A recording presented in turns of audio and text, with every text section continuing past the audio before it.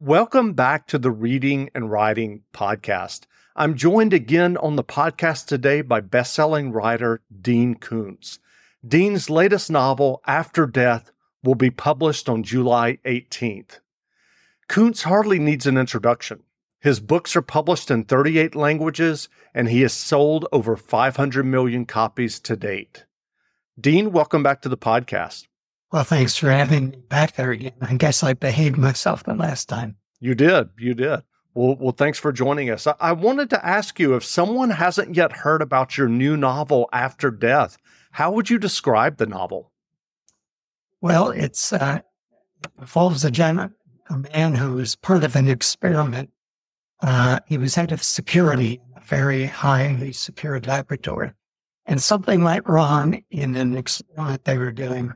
And 55 people everywhere in the building ended up dead.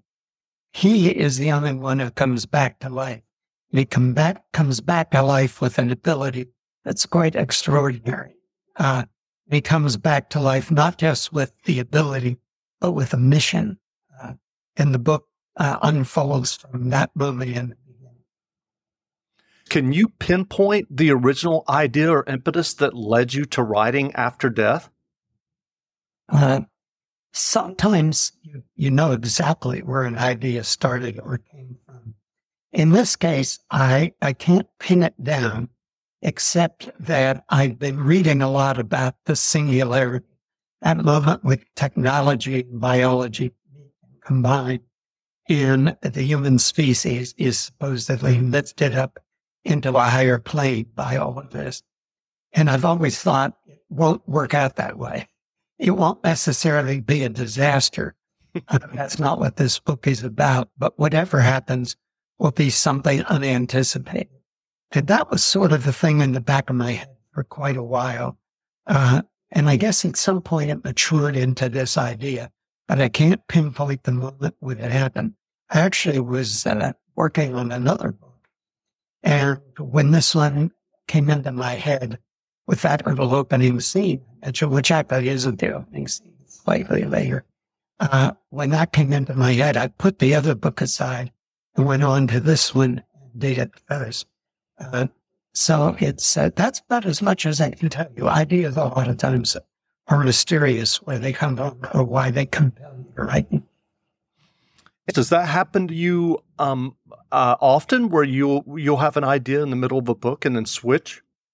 No, it's extremely rare. Usually when I'm in the middle of a book, my focus, sorry for my voice this morning, I've got a touch of laryngitis, but generally when I'm in the middle of a book, everything is about getting it finished. And I don't want any distraction from that.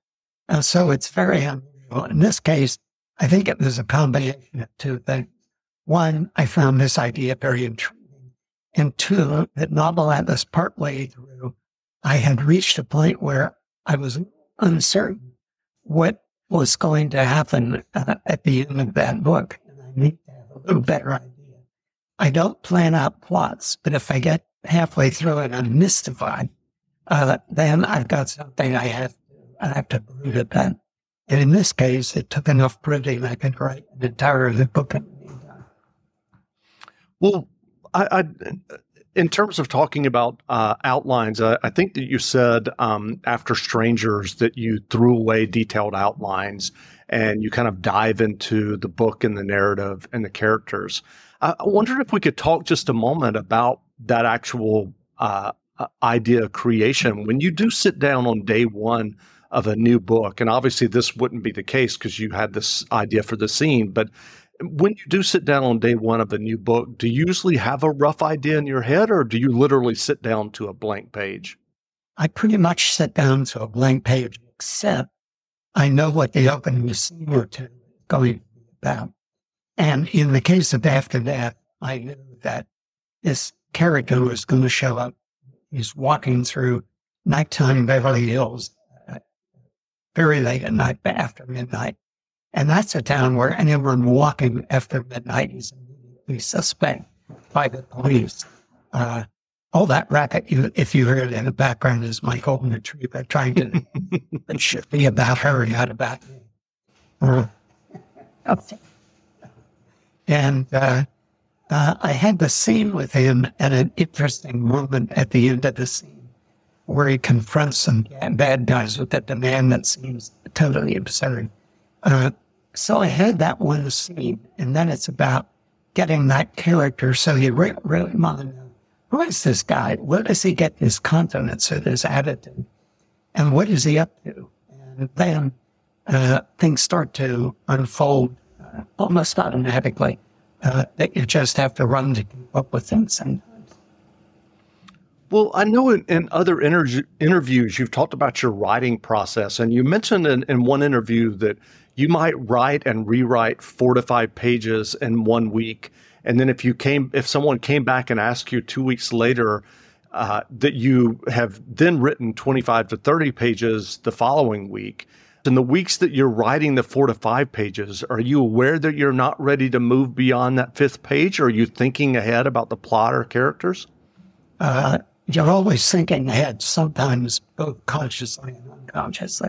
I'm surprised a lot of times when I think I have a problem with a character or a situation, and I move ahead a few pages and suddenly it was no problem at all, and I understood the solution to it on an unconscious level.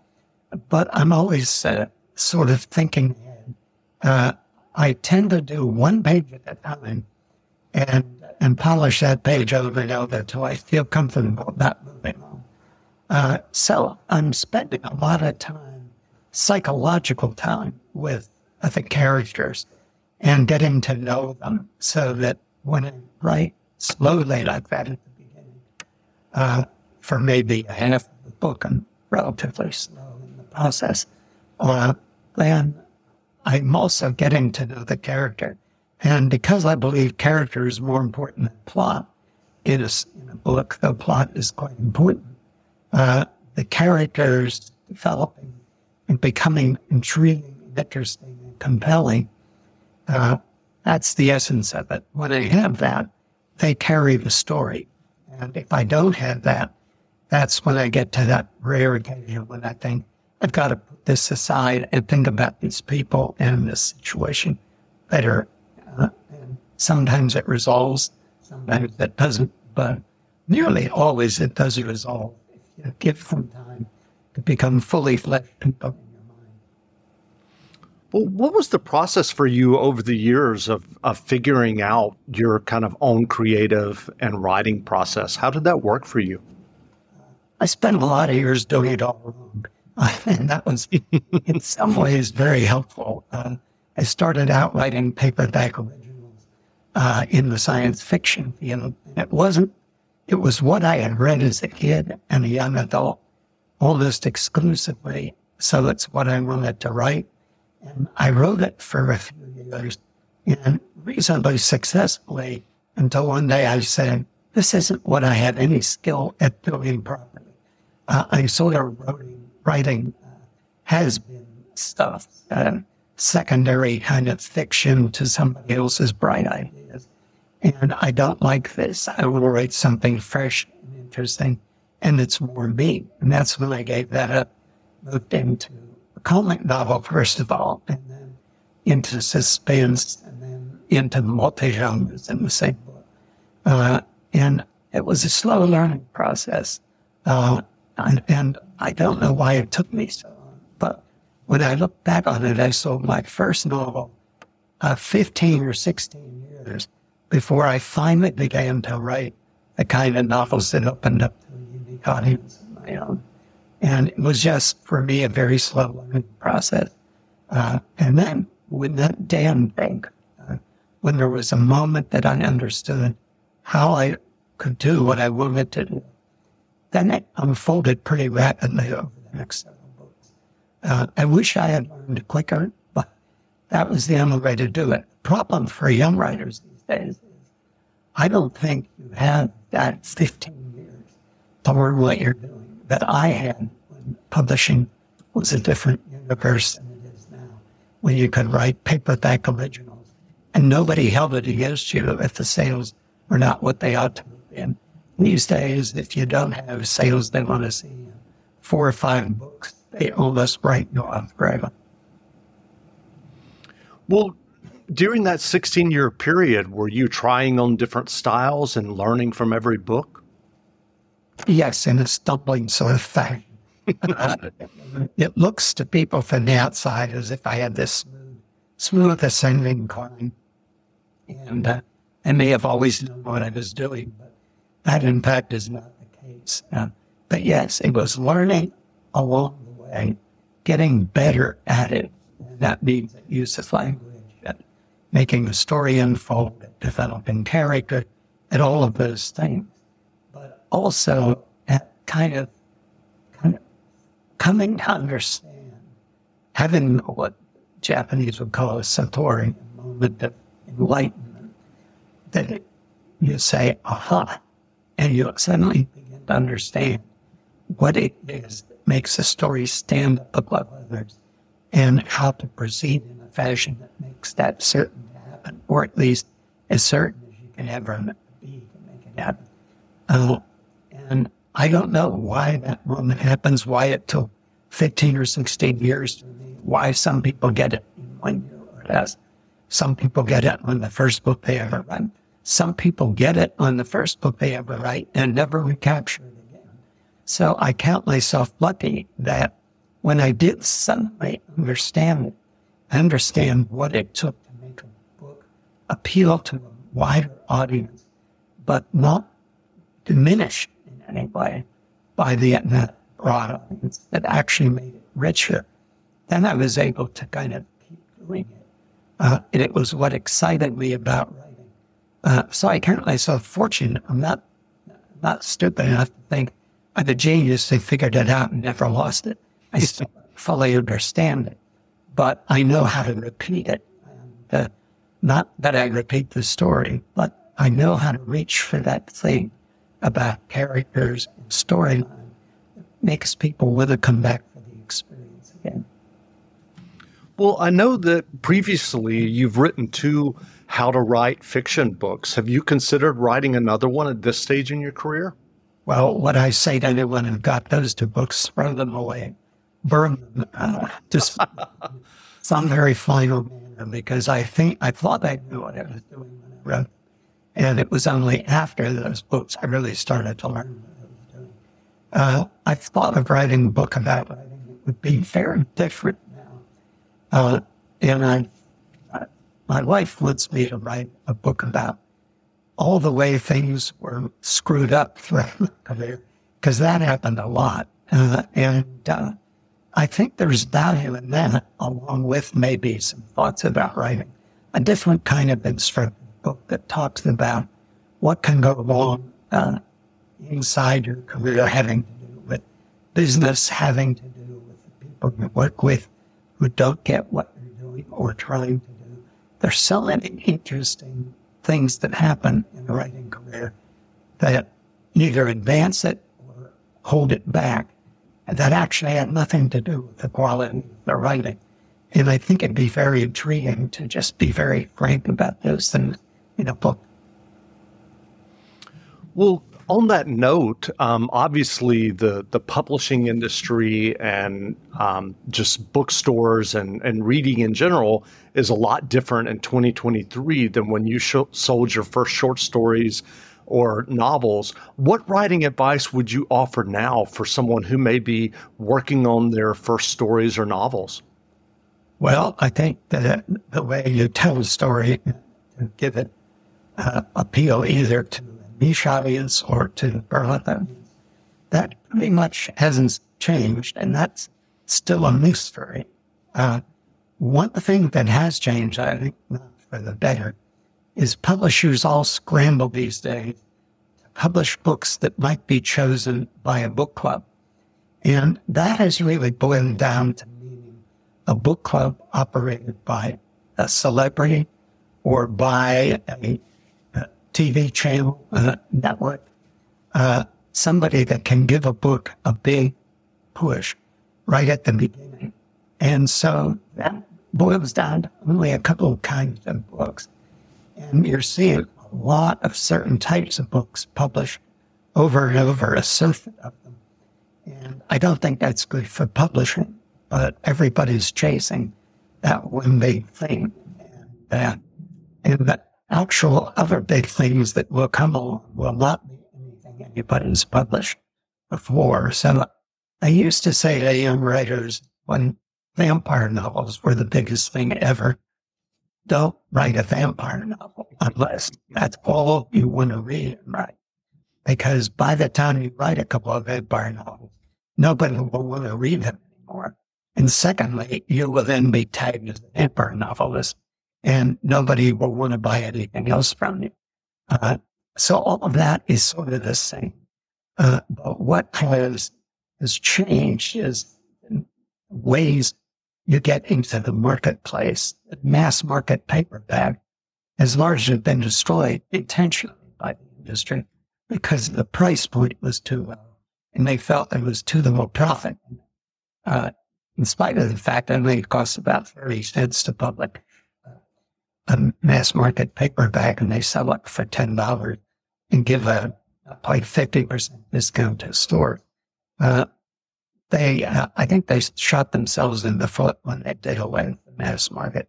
So now you have hardcovers, trade paperbacks, and books. And none of them have, not even together, made up for the lost ground in the paperback market, the mass market. So it's harder for writers these days to break through because they don't have that proving ground that used to be so common.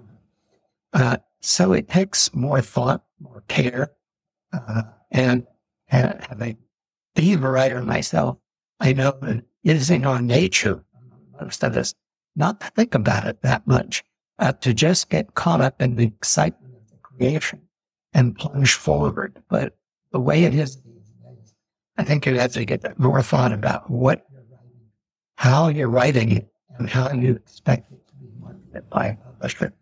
And those are things I could tap into in the book, but we would need 3 or 4 days here to go through some of the parts. The future is a hefty responsibility and not one that we take lightly, but then taking things lightly has never been what Hefty is about. That's why we've created the Hefty Renew program that turns hard-to-recycle plastics into valuable resources like park benches and building materials. To participate, simply fill up an orange Hefty Renew bag with accepted items, tie it up, and drop it in with your regular recycling. That's it. It's that easy. It's time to rethink recycling with Renew. Particular valued resources may vary by geography. More info available at heftyrenew.com. When you need mealtime inspiration, it's worth shopping Kroger, where you'll find over 30,000 mouth-watering choices that excite your inner foodie. And no matter what tasty choice you make, you'll enjoy our everyday low prices, plus extra ways to save, like digital coupons worth over $600 each week. You can also save up to $1 off per gallon at the pump with fuel points. More savings and more inspiring flavors make shopping Kroger worth it every time. Kroger, fresh for everyone. Fuel restrictions apply. Well, are you working on a new novel now? Well, yes, I've got 2 delivered that are pending publication after death. I'm hoping after death isn't predicting something in my own life, but I hope I'm alive the day after death is published. Then I've got a book called The Bad Weather Friend, which is a suspense novel, but also a comic novel. And following that is a novel called The Huntress, which is pretty intense. And I'm working now on a book called Going Home in the Dark, which is also another comic novel, but somewhat different. My comic novels like Life Expectancy, One Door Away from Heaven are also heavy suspense novels. It's 2 things I find very interesting mixed together. Well, how are you enjoying your publishing relationship with Amazon? From the outside, it seems that your creativity is not slowing down at all, and you're publishing 2 novels a year. How are you liking things with Amazon? You know, it was an interesting, and they had to go to Thomas and Mercer, which is an Amazon company. First of all, there's such a prejudice in the business against Amazon that not a lot of stores weren't carrying Thomas and Mercer books. But I had to look at what was happening in terms of support at my former publisher, Random House. what that business wanted to do with writers and what the opportunities were that were offered. And it wasn't what it used to be. And I felt I was struggling against prejudices in publishing and changes that were negative to my career. And I had to do something about it. It wasn't my intention to go to Amazon. It was my agent saying, we want to put into the mix of people making offers, all the regular New York publishers, but also this imprint of Amazon. And I thought that was a very strange thing. But then when we got 8 or 9 offers, I can't remember now exactly, they were nearly all in the same kind of ballpark. But what was unusual was all the New York publishers either gave me 1 or 2 page marketing plan or no marketing plan at all.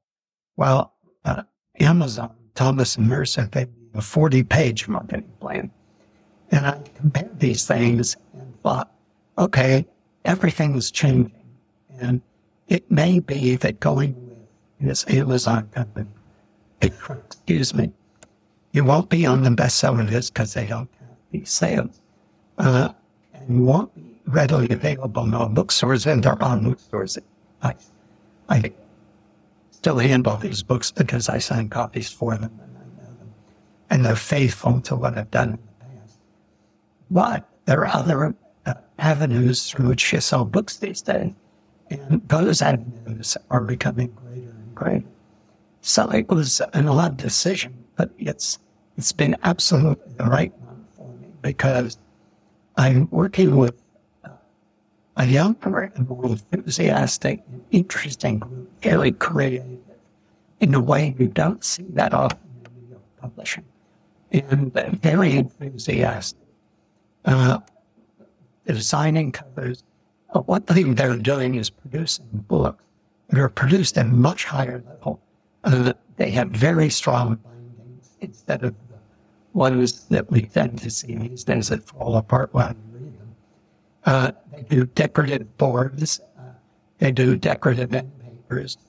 The books look very nice. And that is something that used to be done in general publishing, but almost not at all anymore. If they can save the nickel here and 6 cents there, general publishers save it. But Thomas and Mercer on my books is doing such a pretty job with the books. Being a book collector myself, I just like having these volumes. So it's worked out very well. I like everybody I'm working with. We're all on the same page. At least we haven't through the books so far. And I think it's the best thing I could have done. Well, I know at the beginning of your career, when you were talking about this 15 or 16 year period when you were kind of developing your unique style and take on suspense and multi-genre, that you have mentioned that you were reading voraciously, sometimes 100 or 200 novels a year. Obviously, some of those were smaller paperbacks, as you mentioned. Are you still reading at the pace that you once were? Not quite like I used to. Partly that's because I really read a great deal more research material for the kind of books I've been writing. Excuse me, 3 years.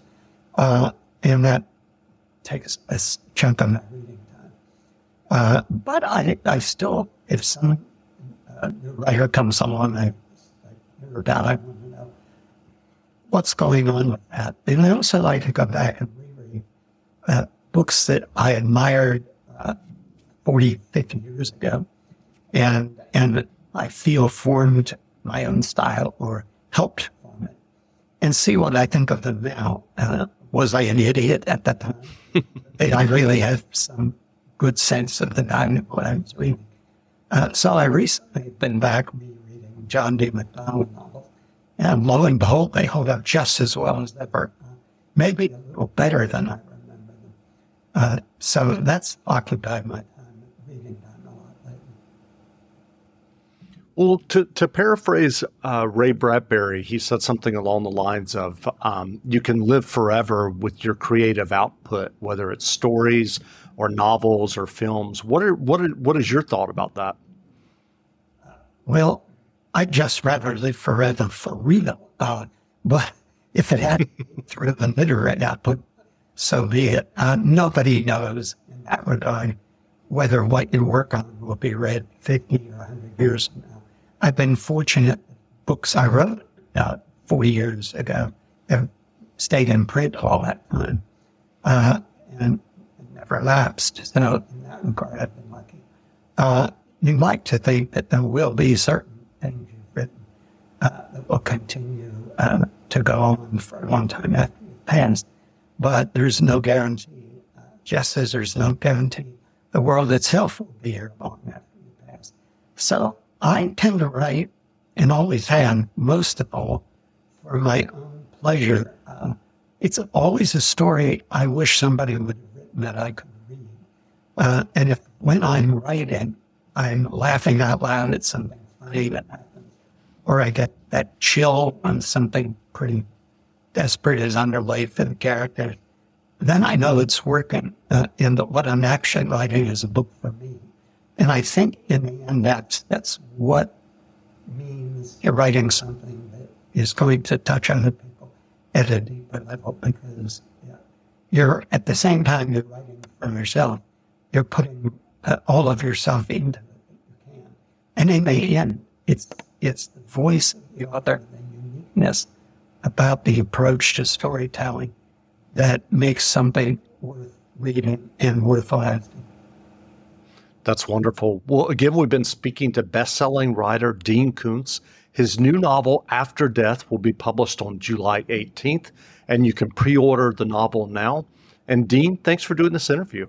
Well, thanks for having me there and putting up with my voice and me. It's always a pleasure. Absolutely. Brilliance Audio. After Death by Dean Koontz, performed by Eduardo Ballerini. Even at this hour, when real-world devils have just recently gone to sleep and only honest working folks are preparing for the blessing of labor, Michael can't curb Carter Woodbine's Bentley in front of Nina Dozier's house.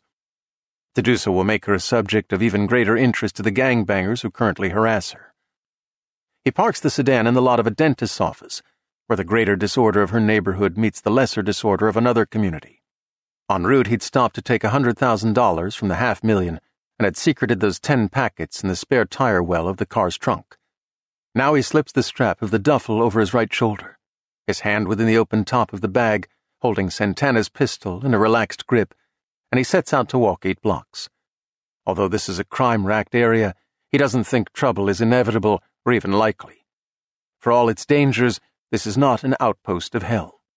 Nevertheless, there is no safe neighborhood these days, and any homeboy with an active imagination might be as interested in a duffel bag as in the flash of a solid gold Rolex. This is a residential district, where precious illumination is allowed in a time of shortages. However, the lampposts are old and insufficiently bright, and the milky globes atop a number of them have been shot out or broken with stones. The street trees are nearly as old as the city and have not been properly maintained in decades. Through the intricate thatchery of branches, the veiled glow of the westering moon is reduced to a stippling of gray light on the otherwise dark sidewalk. When any vehicle approaching from behind him slows down, he tenses in expectation that it will stop, that a confrontation might occur. They all motor eastward, toward a thin ashen radiance along the eastern rim of the world that is rising as though the lost continent of Atlantis is slowly surfacing in the sea of night. The houses are mostly bungalows, stucco or clapboard, on small lots. Some are maintained with pride. An equal number are crumbling toward condemnation, the lawns long neglected. Perhaps 10% are abandoned. This is VIG territory, a gang as dangerous as the Bloods of the Crips, their name shortened from vigorous, to imply that they have drive, force, and strength. Nina Dozier's stucco bungalow is in good repair, colorless in these last minutes of darkness, but in daylight, pale blue with white trim. 2 small bedrooms, 1 bath, a living room that also serves as a home office, an eat-in kitchen, maybe 700 square feet in all. The house had belonged to her mom and dad. She inherited it, along with a mortgage, when they were run down and killed in a crosswalk as they were coming home from a local market with bags of groceries. The hit-and-run driver, later caught, was a methamphetamine freak with a long rap sheet, recently released on bail after being charged with carjacking. He was driving a stolen Lincoln Aviator that he totaled later that day, without injury to himself. Because Nina's son will be sleeping at this hour, Michael goes around the bungalow to the back, as they arranged. She is sitting at the kitchen table with a cup of coffee, slim and fresh-faced, one of those women who seems too small to withstand the storms of this world, but who walks through them all unbent, a mahogany Madonna. He taps softly on one of the 4 panes in the top half of the door, and she looks up. In spite of the proofs that he'd provided to her, she is clearly astonished that he has shown up as promised. Her surprise isn't accompanied with relief. She is accustomed to people and fate disappointing her just when her expectations are highest. She disengages the 2 deadbolts and opens the door. Michael steps into this humble home, in which lives the hope of the world.